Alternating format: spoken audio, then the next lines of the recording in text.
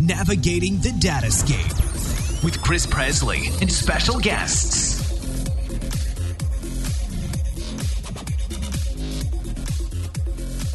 Welcome to episode 18 of the Datascape podcast. I'm your host, Chris Presley. I've seen a lot of interest in Postgres lately, and with the recent release of Postgres version 10, I thought it'd be a good time to get to know the product better. So joining us today to help us navigate this part of the Datascape is Alvaro Hernandez from Ongress. Hey Alvaro, welcome to the show. Hello, thank you. Thank you very much for having me here. It's glad to finally connect with you. Folks, Alvaro and I have been trying to connect and talk about Postgres for at least 3 months, but he's been so busy. And my travel schedule has just not allowed this, so I'm really excited to do this show. Alvaro, help the audience get to know you a little bit better. Can you tell us about yourself and your career? Sure. I'm actually the founder of Ongress. This is a database and research company where we work mainly with Postgres, and probably that's one of the reasons I may be here today. But in general, in the database space. So as a research and development company, we developed and research new products for the database space, namely Postgres. And we also provide professional services about Postgres, support, maintenance, trainings. But in the past, and talking a little bit about my history and career, I've also founded other projects, mainly in the open source space, like ToroDB, which is a database created in Spain, hence the name Toro.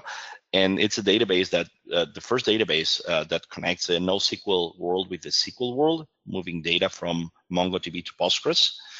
And in general, I have always been a founder and startup member on database and software development companies, and a member of the Postgres community for quite a long time, frequent speaker at conferences, and in general, an open source advocate and passionate. Excellent. And yes, you're absolutely right. Postgres is what we're going to talk about today. Although I am now very interested in hearing more about ToroDB, but maybe we'll have to save that for another episode. Sure, whenever you can, or you want. Let's start with something that's been bugging me. I mean, I've seen Postgres around for many years, as I'm a Linux advocate as well. How do you say Postgres? Is it Postgre, PostgreSQL, Postgres? What's going on there?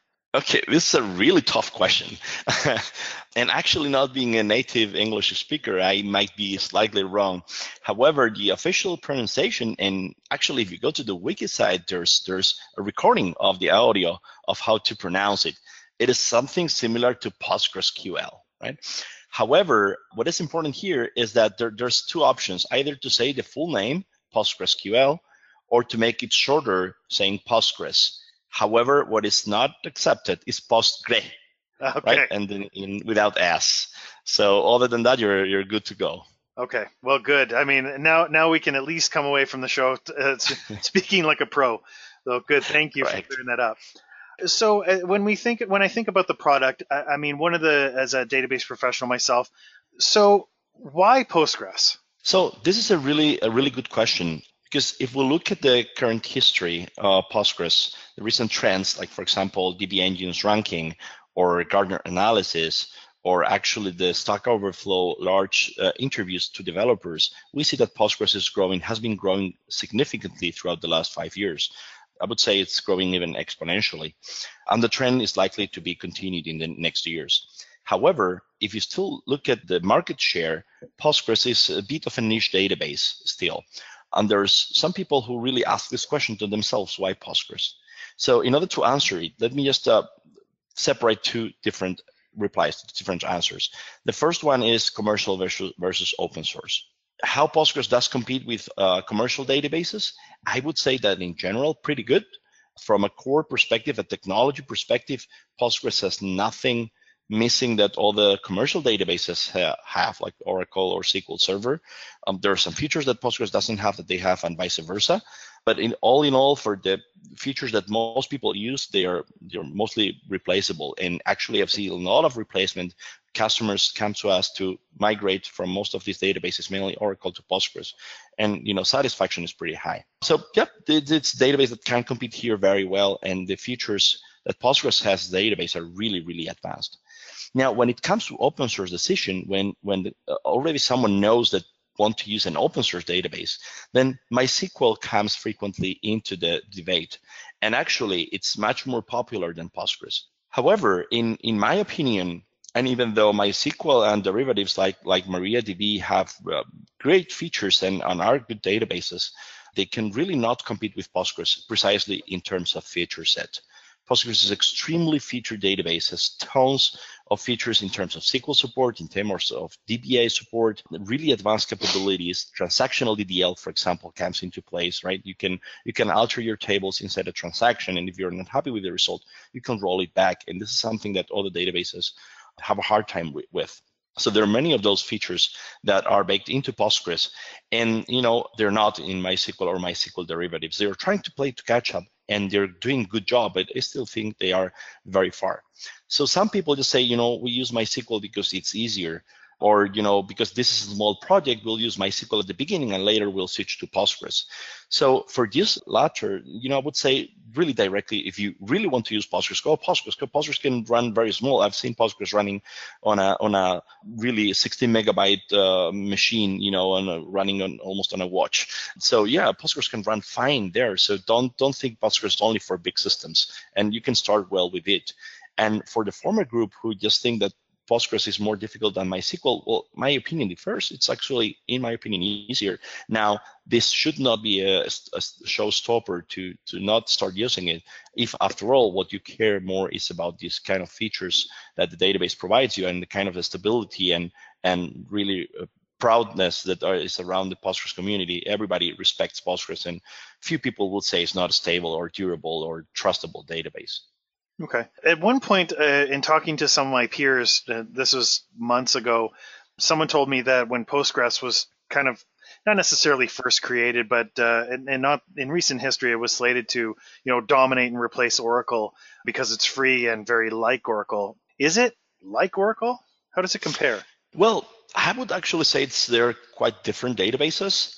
If you look at the user perspective, if you use like common SQL, well, after all, SQL is one of the reasons that why relational databases are very popular. There's a huge ecosystem around it, and SQL is a standard. So from a SQL perspective, if you just connect to one database and issue some queries, there is really not too much difference, but not among any other relational databases. If you both more or less respect the SQL standard, both are probably the two databases which implement most part of it. So, the queries that run on one system will run similarly on the other one. Now, in terms of administration, database, and features, they're different. There are significant differences, and also architectural differences.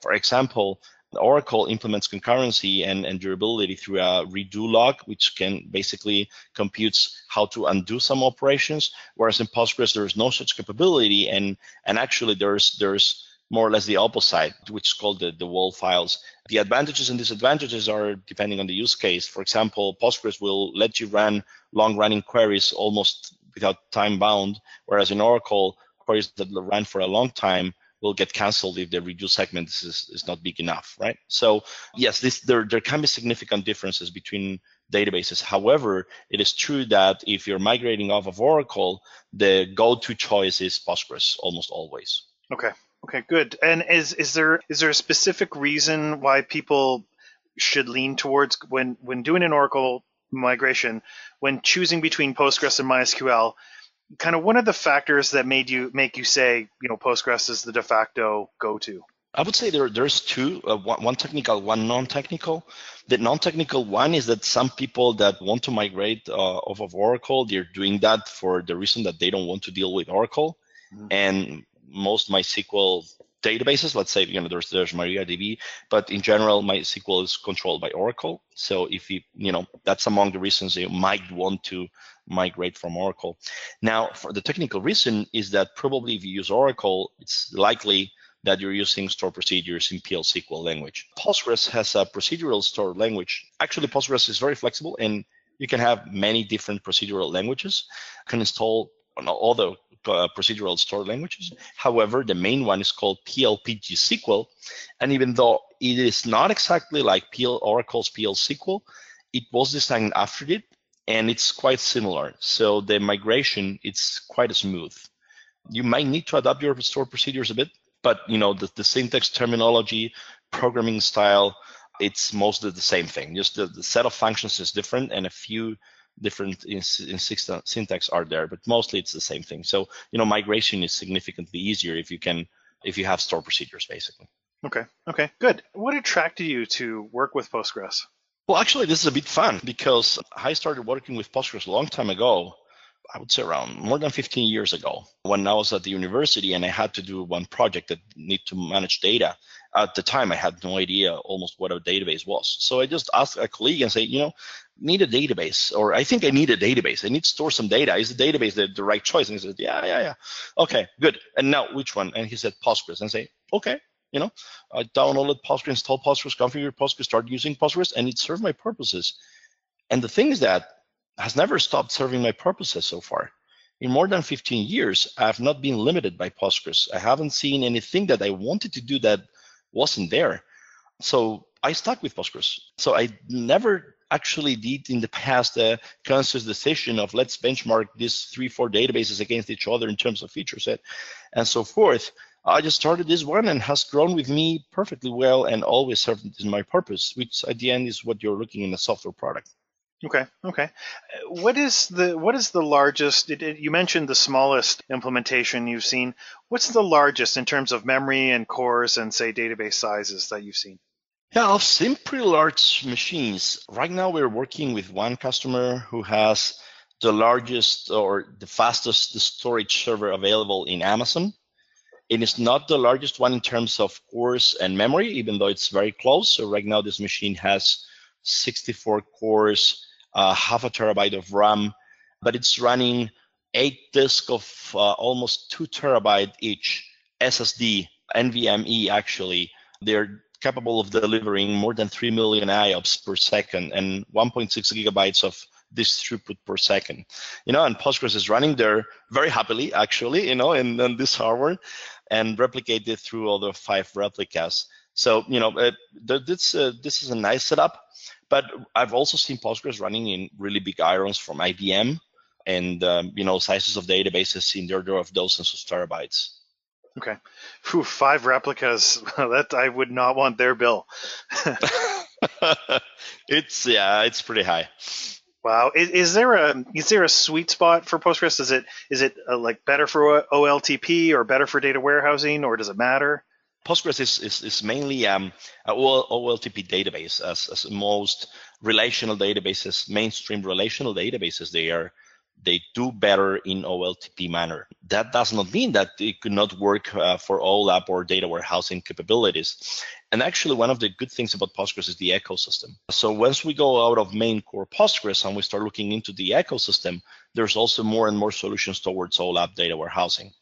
So, actually Postgres starting 9.5 also started incorporating new SQL capabilities that are targeted directly towards OLAP. So this is a trend, and I've seen also Postgres used in larger scale OLAP projects. One in the European Union comes to my mind, where Postgres is used exclusively for this. So you can fare there well. There's support for rollup and cube functions in SQL, which are directly towards this, grouping sets also. There's Breen indexes that index in blocks rather than row by row, so you can skip whole blocks, and this leads to very small indexes that are able to process very fast large amounts of data. So these are capabilities present from 9.5. If you look at, as I was saying, in the ecosystem for OLAP, for example, there's an extension created by a company called Citus Data, that enables columnar storage in Postgres. It's called CStore. And actually, we've been using it in several customers with really excellent results for historical queries or archive data, and works really well. And also, if you go deeper into this ecosystem and you look, for example, at Greenplum is an open source database done by Pivotal, which is towards directly data warehousing. It's a clustered Postgres that can scale to many dozens of nodes in a single database for data warehousing purposes, with also columnar storage support, different coding supports, compression, and performance is astounding for this kind of workloads. So it's all part of the ecosystem in this case. There was just so much there that I wanted to get into. One of the things, so my background is as a closed source DBA, mostly SQL Server. So the idea of using third parties and integrating third party software into production like tightly with the database engine is foreign to me. Are there any issues with in terms of getting support? If you are pulling in plugins from third parties, is the support there? How does that work if you have a problem? That's a really good question, and I would say that the answer varies a bit from commercial support provider to another one.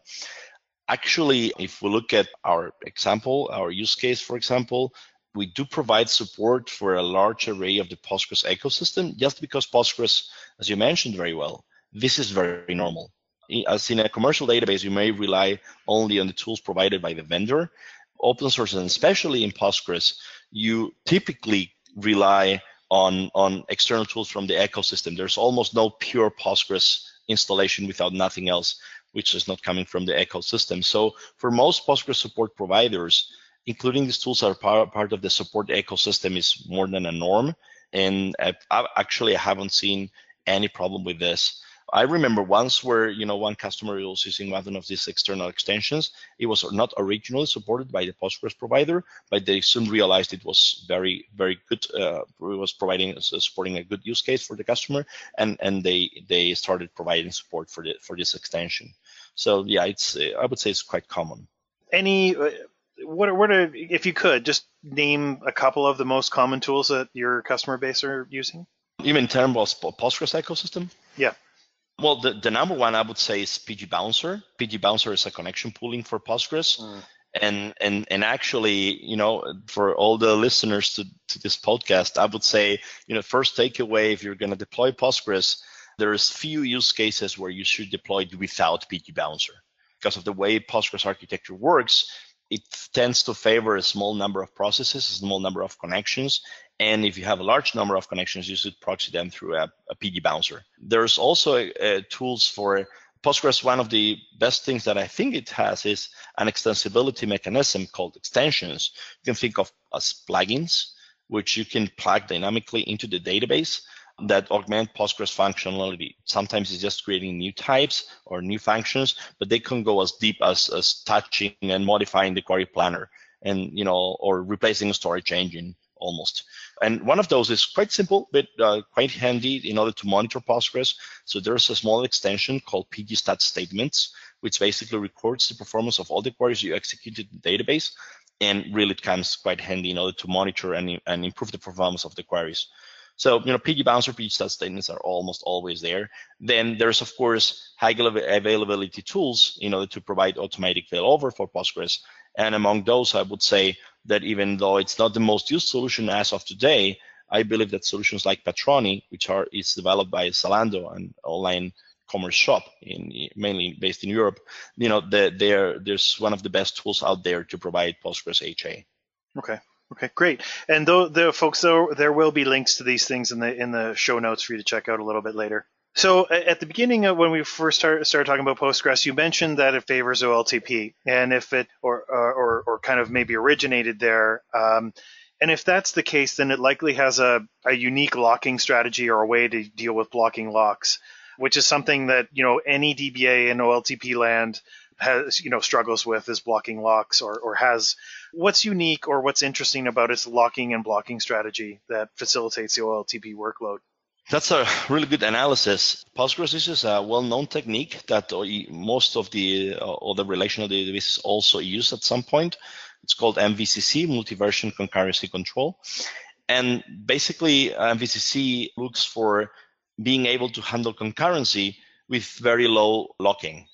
Specifically, MVCC implementation in Postgres thus allows, in normal case, concurrent reads and writes to happen simultaneously, even on the same data. Of course, reads and reads can happen simultaneously always, but also reads and writes on the same data. The way basically MVCC works is that it creates, let's say, versions of the rows. So each transaction may be operating on a different version of the rows.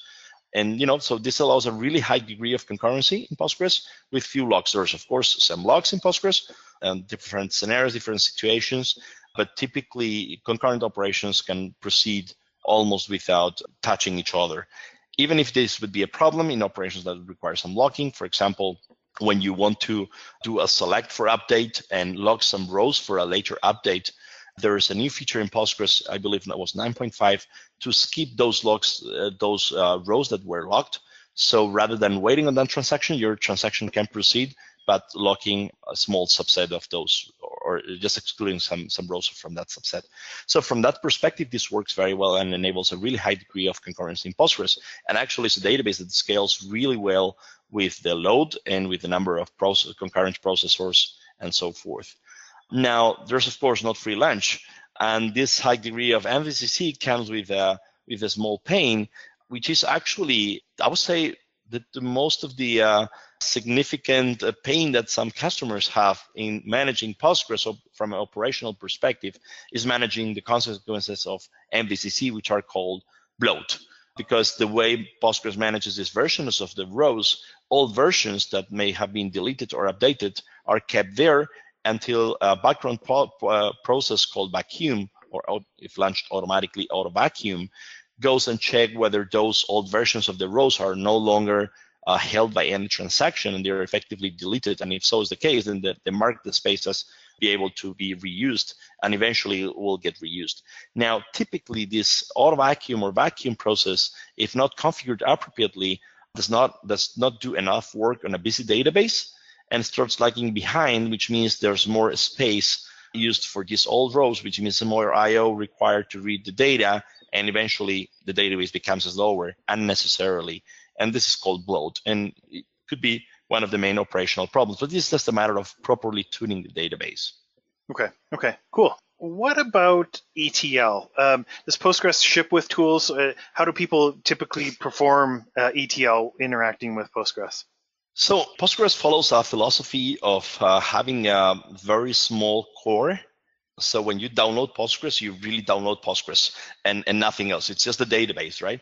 Right now, if you download Oracle latest version, if I recall correctly, it's a bit over 2 gigabytes of download that you need to perform. If you download Postgres, it's basically 20-something megabytes. Okay. Yeah. So I think this tells us a bit about what is Postgres, right? So Postgres is really, really, really the core of the database. Now, if you want other things, that's why we rely heavily on the Postgres ecosystem. And then you go for all the tools in this ecosystem. So in terms of ETL, there's no specific functionality inside Postgres for doing ETL. So you rely on external tools. Since most of the well-known ETL tools support Postgres, this is a no-brainer, and almost no tools support ETL. Now, Postgres has a characteristic that also other databases have, which is based on the paradigm of change data capture, CDC. In Postgres, this is called logical decoding and was introduced in Postgres 9.4 3 years ago. And this feature enables you to capture all the changes as they happen on the database, like any insert, update, or delete. You can take them in stream fashion and process them from a logical perspective. So it could be an application, and then you can use this data to be transformed and maybe load and on a different database.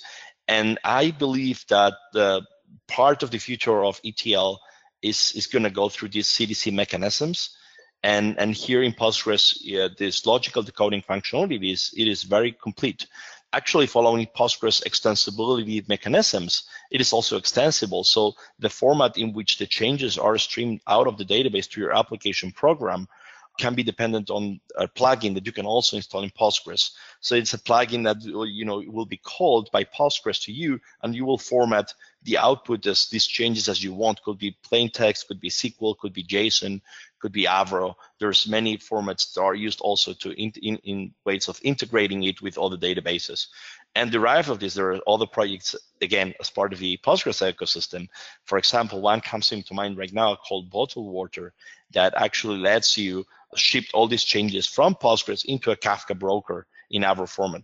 So you have the data in Avro, and then you can process it and integrate with other data sources, push it to a data warehouse, materialize on a data warehouse, or many other options.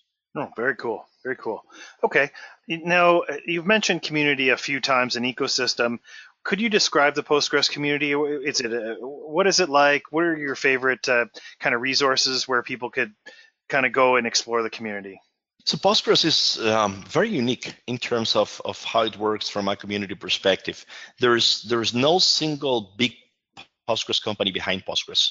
There are a few companies that employ a significant large of the developers that create Postgres database itself, the core. Again, not the ecosystem, but the core.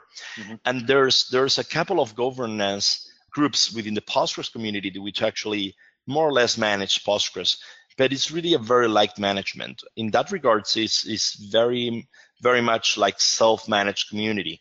There's a mailing list around which most of the development discussions happens. It's called Hackers mailing list. And there, almost all the discussion happen and almost all the decisions are based on exclusively technical merits. So in that regard, it's very unique. It looks a little bit like Linux community, however, with the significant difference that there's no Linus Torvalds. Right. It's much more decentralized, let's say, in this regards. The session is more split into several parts. Now, for users about the PostgreSQL database, this means that the community is very wide because of this feeling of community. So there's many mailing lists, not only for development, but also for users of the database. There is a significant large number of Postgres user groups, meetups, communities that meet frequently around the world. And there is a significant number of Postgres conferences around the world every year. And the number stops growing. So there's no, don't stop growing, right? So there's no like big Postgres conference around the world. Once per year or twice per year, there could be maybe 20 conferences per year in the world. So, it's very easy for users to attend those conferences. I typically attend every year 5 to 10, and I would recommend others to do so. It's a great way to engage with the community and to learn about Postgres. Okay, and what's your favorite? If you had to name one, pick two favorite Postgres conferences. What are they? Well, there's one which, for historical purposes, I cannot miss, which is the Ottawa's conference. It's called PGCon, and it was one of the first ones and gathers most of the core developers in Postgres. But right now, I would say that the New York conference is getting bigger and bigger each year, and it's also bringing very close the businesses around Postgres. So that's a great conference. But also, and being in Europe, the Postgres European Conference is another conference I cannot miss. As a sneak peek, I would say that 2018 there's going to be a conference in Spain where we might be contributing to its development. So I would say that's going to be also a good conference. Shameless plug. Shameless plug. And it's so funny. I knew that there was a Postgres conference in Ottawa, Ontario, Canada, and I knew it was one of the first ones, which is so funny. Like I don't know the history behind it, but actually, do you? Do you know why it's there? Yeah. So Postgres development quite some time ago started. Well, it started as Ingress. And then it moved to Postgres. By that time, Postgres was at the University of Berkeley, California, being developed by Stonebreaker and a couple of grad students. And when Postgres was moved to as a community project, something which people like Bruce Momdian, good friends, started doing, then it was, a decision needed to be taken as where to host Postgres development and so forth. At the time, there was some crypto code inside Postgres, SSL, and some crypto. So, at that time, the United States had some restrictions on exports on cryptographic software. So Canada sounded like a nice place. So some of the servers, if not all, were moved to Canada. And then, the University of Ottawa provided the resources for starting this conference. And so it started like that. Oh, that's too funny. Thank you for sharing that. And if memory serves, it's held in June. Is that right? Yeah, it's between May and June. Yeah, and for any listeners outside of Canada or not familiar with the Ottawa area, springtime in Ottawa is excellent. And I also remember that it's a pretty economical conference. Like it wasn't a lot of money to attend. I think it was like $300 or something like that, which is really cheap for a conference. I could be completely wrong there, but it's around that or even less. And we're talking about Canadian dollars, which at the current exchange rate is even less in US comparable dollars. So yes, I would make a call right now to all the listeners this podcast to attend this great Postgres conference in Ottawa. Oh, excellent. I'm glad we brought that up. All right, so we've talked about features and we know there's a new version out there. So let's talk about some of your favorite features in the latest version, which is 10. Why don't you pick one of your favorites and let's go into what it is. Okay, it's hard to choose only one. Well, we'll cover a few, but like one at a time. So I would say, let me start with one, which is the one that probably is going to make most people happier, even though it might not be necessarily my favorite one per se. It's called logical replication. So, this is easy to understand. Postgres started on version 9.0, providing a streaming replication, which means that you could replicate over the network via on a streaming manner. Actually, you could replicate even before, since Postgres, if I recall correctly, 8.2, by shipping files over the network. But since this version 9.0, you could stream over a network connection, over a socket connection, and changes could be shipped almost as they happen, let's say real time. Since then, Postgres started adding new features with each version. So 9.0 started streaming replication, 9.1 is introduced synchronous streaming replication, and up to the previous version, which was 9.6, more enhancements to streaming replication came into place, like support for quorum replication, multiple synchronous replicas, tools like PG Rewind that allows you to stream an old master as a new secondary of a new cluster, and so forth. So it's been improving all the time. Now, this is physical replication, and physical replication is very efficient, and it's a really good way, as is the default and the de facto method for replication in Postgres. However, it comes with a few disadvantages. Like, for example, the destination and the source must match the hardware architecture, the operating system, because Postgres is written in C and there are some architecture dependent parts of it. The version of Postgres has also to be the same, and you replicate the whole cluster. You cannot replicate just one database or one table or a subset of those. So logical replication, which actually is built on top of the previous technology that I mentioned, logical decoding, basically what it does is it extracts the changes to Postgres as inserts, updates, or deletes, transform them into a logical manner, and ships them to the other replicas so you can apply them. So based on this infrastructure, logical replication has been built, and right now it works very, very easily. In Postgres 10, you just create a subscription, and then you create a publisher, and you subscribe to the publisher, and then all your data will be replicated. And this allows cross-version, cross-architecture, cross-operating system replication to happen. And also it allows you to specify subsets of the information that you want to replicate. So I think this is a really great feature, and it also enables, because it is not version dependent, it enables future upgrades much more easily than they happen right now.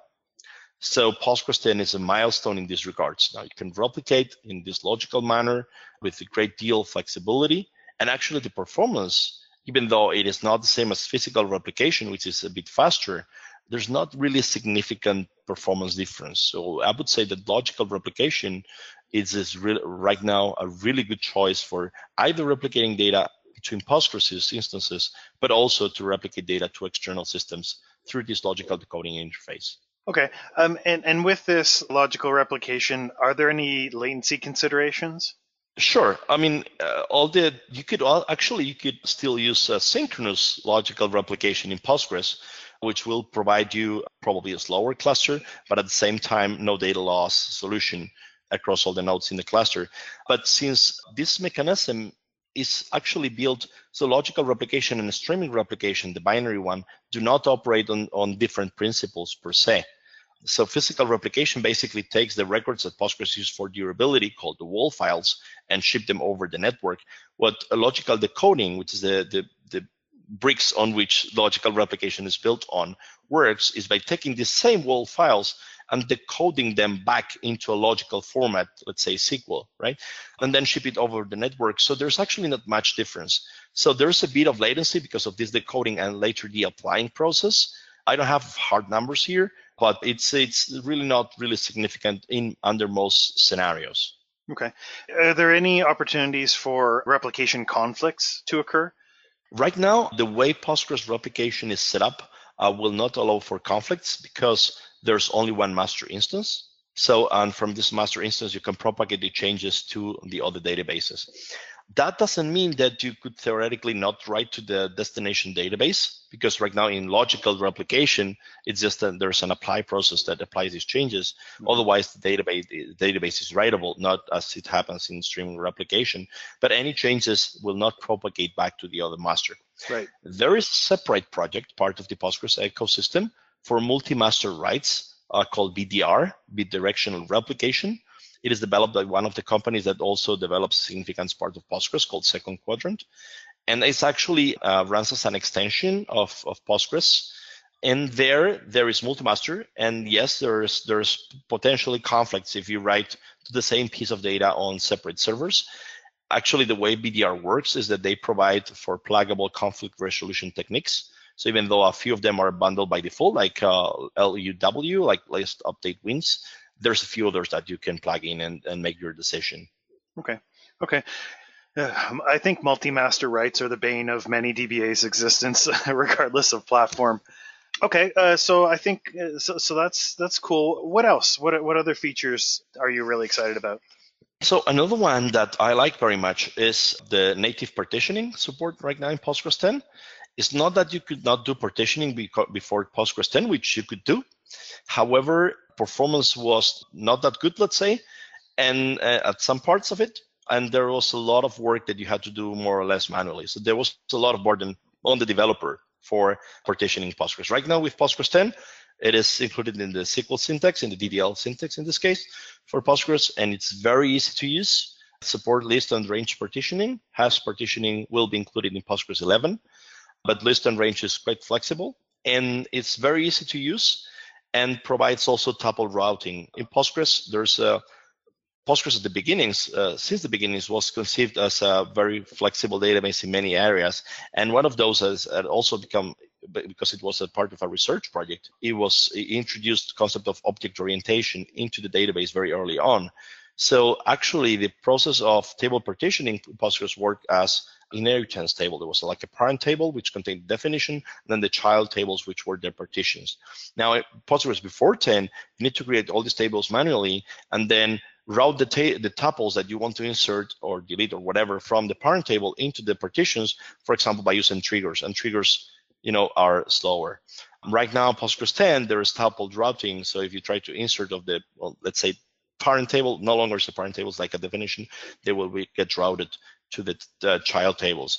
It is not totally optimized, this path. So even if you put at the application side, you could know which partition you should write on, and you do that directly, the performance will be better. This will be optimized away on Postgres 11, but it's much better than it was before. So this feature introduced, good performing tuple routing, not top performing, but good performing tuple routing, and syntax that, comes as part of the standard syntax, and you don't need to play with inheritance concepts, which were quite involved previously. Okay. And for the listeners who may not have been DBAs, what's the use case for partitioning? Why do we use partitioning? Sure. Partitioning comes handy when tables are started to grow. Typical databases may contain a lot of tables, but a few of them will be probably very big, and the rest will probably be very small. These big tables, if they become big enough, they could be slow to scan. And also the indexes, if there's indexes in those tables, they can also become very big. Especially the indexes are important, because if an index does not hold all the data into memory and it needs to go to disk, it becomes quite inefficient.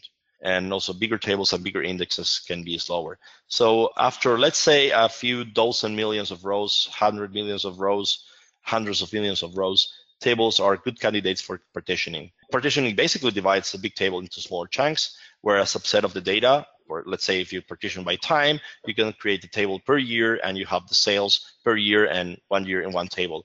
This also allows all the things like if you want to archive or prune all data. For example, let's say you want to delete all data, you just delete a partition and you drop instantly a lot of data in a very cheap manner. So it comes quite handy in data management. And if you find the right ways to partition your data, the database can become much more efficient. Right. Excellent. So are there any other features that you were excited about from version 10? Actually, yes. There's one which I love about Postgres. It's called FDW, which stands for Foreign Data Wrappers. And foreign data wrappers are Postgres implementation of a SQL standard called SQL MED. MED stands for Management of External Data. It's basically, let's say, an API, a mechanism in which you can plug external data to Postgres and expose it as if it were tables, say virtual tables inside Postgres.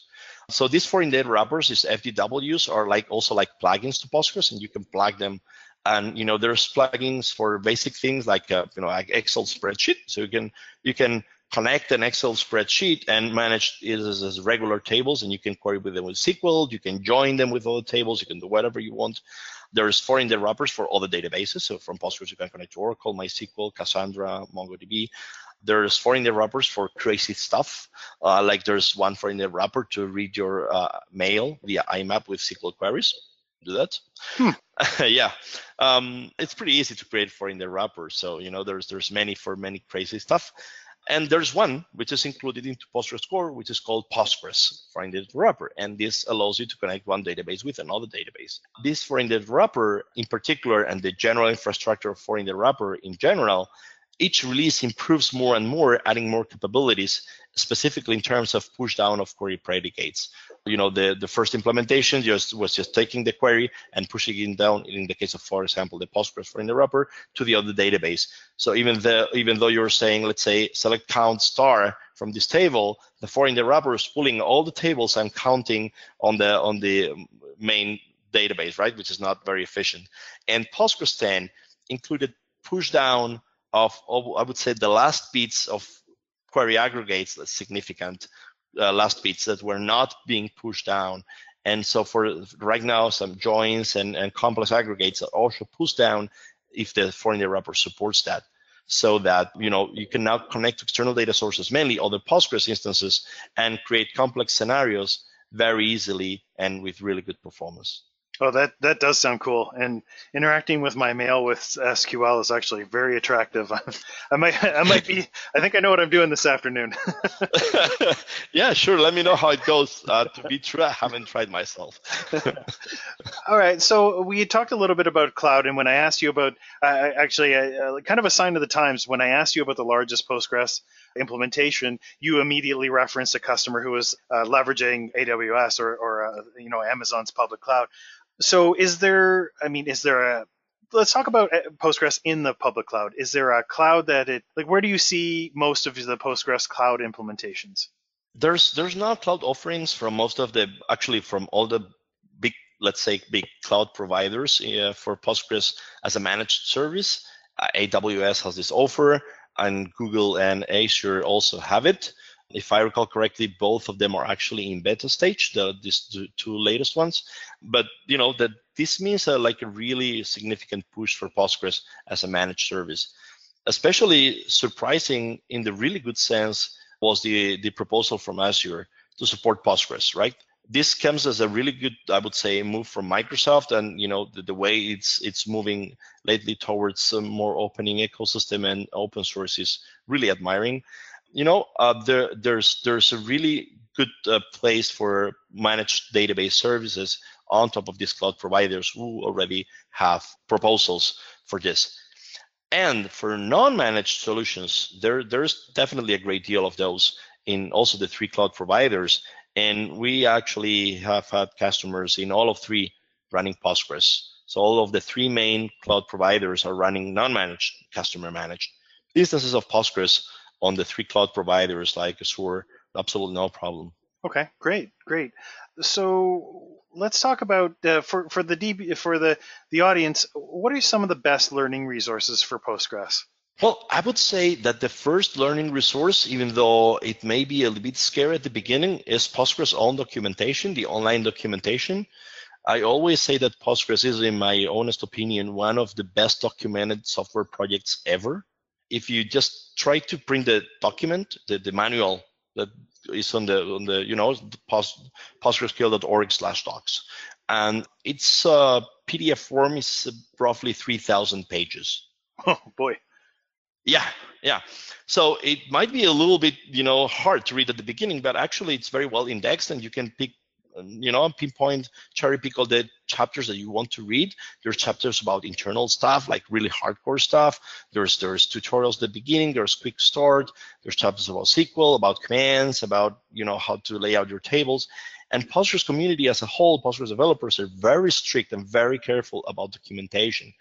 As an example, I would say that once I did a check on what is the percentage of lines of code within the Postgres source code that are comments, not even documentation, just comments, and they were 80%. 8% of the code are comments. And if you look at the Postgres mailing list, there is even patches to correct typos on comments on code. So even much more for the documentation is very well taken care of. So I would say 90% of what I learned that is not coming from experience comes from reading just this documentation. So that's the first place I would go. Then the second and third are the local user groups and the Postgres conferences. They're really good places to not only learn, but of course also engage with all the colleagues. And that's my strong recommendation. Okay, great. And again, folks, those will be in the show notes for you if you're interested. I think we've covered Postgres fairly well. We normally end our podcast with something I call the lightning round, and that's where I ask you a series of questions, and you answer with the first thing that comes to mind. Are you game? I'm ready. Let's try. All right. What project are you most proud of? Well, I would say at this point, this the database that we developed that allows you to connect the NoSQL world and the relational world, ToroDB. It's been a project that took more than 3 years of development. It's creating a new database almost from scratch, written in Java, connects these two worlds. It transforms data. We had to design an algorithm to transform unstructured data into structured data. It creates tables automatically, dynamically, columns. It handles conflicts. And you can take an arbitrary JSON and split down into tables and pieces in a relational manner, and actually can get a speed up of up to, we've seen 2 orders of magnitude, up to queries that run 200 and almost 70 times faster than MongoDB for aggregate queries. So taking queries down from hours to seconds. And so I would say this is one of the most proud projects I am right now. Oh, yeah, that sounds really cool. Not a normal lightning round question, but where can people find ToroDB to learn more? Just the website torodb.com will provide a good wealth of information. There's also it's open source, so it's also on the GitHub repository. Okay, great. And what book has made the most impact on your career?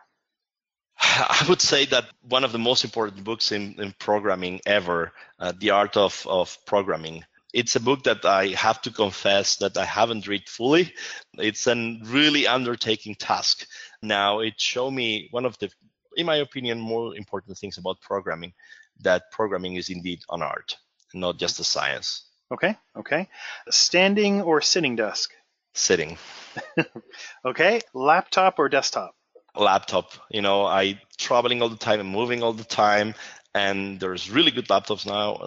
Like I have a X1 Carbon Lenovo 4th generation, amazing laptop, high resolution, small screen, lightweight laptop. Okay, so that's my next question is normally Mac or PC. So is that laptop running Linux then or Windows? Absolutely, no question. Last time I ran Windows, excluding a few virtual machines here and there for really particular purpose, was on 1997 and never came back. Did try Mac a couple of years and no, Linux. All right. And I just have to know, what flavor of Linux? Ubuntu. Okay, excellent. And are you an iPhone or an Android cell phone guy? I value my privacy and the freedom, and that the hardware I purchase is mine. So I guess the answer is already there. All right, fair enough. What is the best tool or app that you use on a daily basis? And Postgres can't be it. Man, there's one which I need to have really big praises for this, and it's SSH. Secure Shell. I could not live without it, and everybody should pay a great deal of appreciation for the effort behind SSH. Good one. It is one of the most surprising answers I've heard, but also the second time I've heard it. So very good. Lastly, it's been a lot of fun today. Where can people find you? Where are you speaking next? Okay, so actually, as of today, I finished this year of speaking. I've done this year, I think it was over 12 conferences. So I've been speaking at more than 12 conferences. The last ones were Moscow at the HighLoad conference last week. And before that, a Java conference called Joker Conf in St. Petersburg, and the Postgres European Conference in Warsaw. I will be probably speaking this year at several Postgres conferences. More probably could be Scale, which is a Linux conference in California at the beginning of the year. FOSDEM Brussels, it could be there. Postgres Moscow conference in Russia, conference in Moscow in March. Might be also be going to Cuba for the big yearly Postgres conference there. I'll be in Ottawa in May. Actually, I typically tweet where I'm going or where my conferences are. So, people are free to follow this. Also on our company's Twitter, we also post the slides and so forth. There are good ways of meeting me at conferences. And what is your Twitter and company's Twitter handle? Yeah, so the Twitter is AHACHETE. It's basically my initials, AHT, but spelled in Spanish. AHACHETE, and the company is Ongress Inc. Company name. Great. So yeah, both are good resources on finding where we are and which talks, conferences are we speaking at. Okay, and again, folks, all in the show notes. Check us out at Pythian.com. Scroll down, and our podcasts are on the blog, but also hosted right in the middle of the page. That's all the time we have for today, folks. The biggest compliment you can give us is by telling a friend where to find us and sending us feedback. We love feedback. You can send that to datascapepodcast@gmail.com. Have a great day in the Datascape.